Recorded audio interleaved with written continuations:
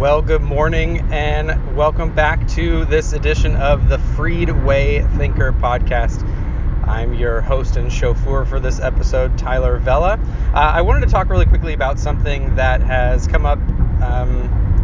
It's not a huge thing, but it comes up somewhat regularly in discussions, a lot of in-house discussions actually, with believers. A lot of times you'll get discussions with independent fundamentalist Baptists about something like this, but it does come up even outside of those circles, even in Reformed circles it'll come up. And that is this idea that somehow the Bible trumps philosophy, that we don't need philosophy to help us understand what the Bible says. Now, in one way, I'm going to affirm that. I'm going to say that is absolutely the case. So I want to be sympathetic when people say that and ask them, well, what do you mean when you say that? Because in one sense, we want to make sure that when we're talking about philosophy, we know what we mean, right? That's a good philosophical discipline to do, is to make sure we know what we're even talking about, to disambiguate concepts and clarify terms. In that sense, where they're saying we don't want to interpret the Bible by a philosophy, they mean something like a philosophical system, right? So we're trying to avoid things like a feminist hermeneutic or something along those lines, or we don't want to come and say, okay, well, the Bible has to cohere or has to submit to a communistic ideology, right? Or something like that. We understand that our overall worldview, that we come and we understand the Bible, has to be understood by the Bible itself. It has to be informed, and it has to be guided, and it has to be kind of within the boundaries of what Scripture teaches. However, that's where a problem rises, right? It's a problem of a chicken and an egg type of thing. Think about it when we come to the question of the freedom of the will. This comes up all the time when we're dealing, when I'm a Reformed Calvinist, as all of you know by now. This comes up all the time in conversations with people who aren't that. And I'm not going to here actually say that therefore my view is better or their view is wrong or something like that. I think we both do it. Your understanding of the freedom of the will and what free will actually means and what is required for free will to exist. Guess what? The Bible doesn't tell us that. The Bible doesn't tell us that in order for someone to have moral responsibility, for example, you need to have categorical ability of the will. Or, well, you only need to have conditional ability of the will. Or you need to have the ability of contra-causal choice. Or you have to have some type of true principle of alternative possibilities. Right? The Bible doesn't actually tell us those types of conceptual constraints of what makes someone free. What the Bible does is it limits the types of options that we have, right? So we go to the Scriptures and we see, people are making choices.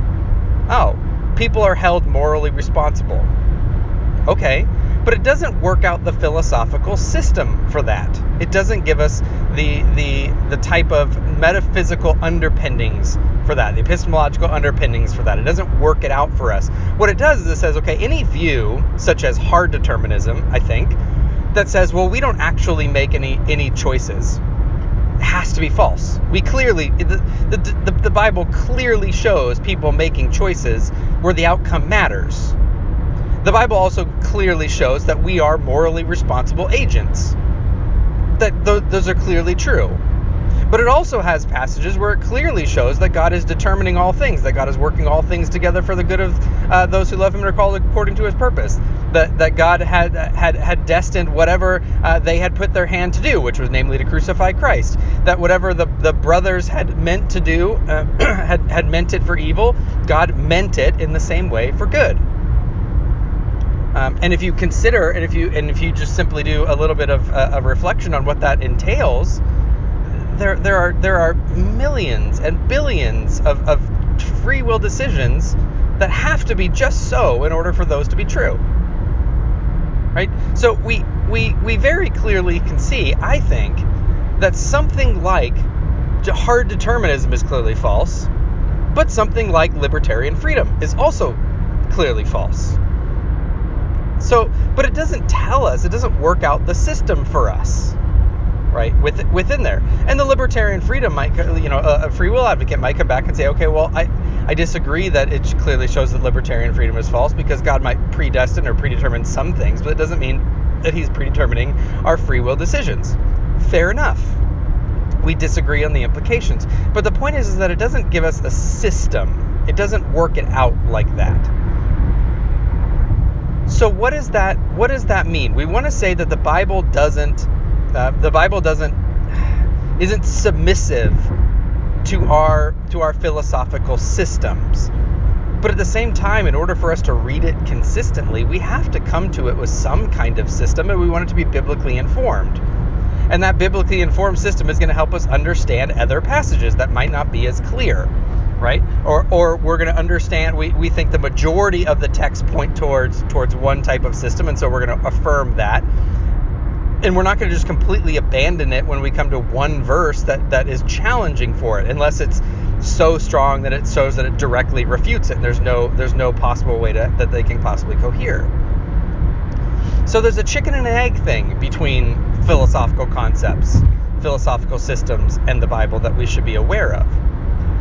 The other main problem that I have, though, however, with the saying that, we don't need philosophy, we just read the Bible, is that a major part of major disciplines within philosophy are things like the laws of logic, simple reasoning, which and both of these guide reading comprehension. Things like hermeneutics and exegesis, things like the law of non-contradiction, the principle of identity, and the law of excluded middle.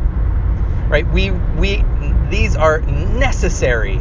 These are necessary conditions for which are needed for us to do any type of reading of any text. This isn't just the Bible. This is any text. Right? So when we come to what does the Bible even say? Well, I just read my Bible. Great. I'm glad you read your Bible. But in the act of reading, you are attempting to be as reasonable as possible. Now, we might disagree on what conclusions are reasonable and what are good inferences and things like that, but at least you're trying. You're not in there being like, oh, well, I don't really, it says that Jesus is the only, the way, the truth, and the life, but that means that he's not the way, the truth, and the life, because contradictions, I don't care about contradictions. No. You're coming to the scriptures with philosophical concepts in view, in mind, with logical rules of constraint, with rules of inference, with good hermeneutics, with trying to understand the Bible in a consistent way that is consistent with itself. Well, that only is possible if we're doing good philosophy, right? If we have a good, consistent epistemology in place. It's unavoidable. So my concern is that anytime someone says, well, I just read the Bible, I don't need philosophy, what they're actually telling me is that they're entirely unself-aware, that they have no self-awareness about what actually they are doing when they read the Bible. And it tells me that these people are probably some of the most inconsistent. They're likely, and in a lot of cases it bears this out, they're likely the ones that don't have a good hermeneutic, that aren't reading the Bible consistently, that are throwing off the shackles of logical consistency in many ways. So I want to push back when my fellow Christians here, when you all are saying things like, I just read the Bible, I don't need philosophy. In one sense, I'm sympathetic to you, although there is the chicken and the egg problem that comes from that. But in another sense, you got to stop saying stuff like that, because we absolutely do philosophy when we read the Bible. Everybody does, by necessity. You have to in order to do good hermeneutics. If you want to do good hermeneutics, you need to understand what you're doing reasonably, rationally, logically, and so on. right? This comes up a lot in my conversations with Lutherans, right? And by the way, I have no problem with Lutherans' appeal to paradox. I think there are certain paradoxical statements. However, that doesn't mean that a contradiction is a paradox, right? There are very clearly sometimes rules, rhetorical devices that rely on paradox, that are kind of superficially contradictory, but clearly aren't. When you actually get to the meaning of what's being conveyed, it might be a hyperbole that contradicts with something else, but it's a hyperbole. It's meant to be shocking. It's meant to throw a wrench in the system in order to do something like that. That's not the same thing as a flat out contradiction.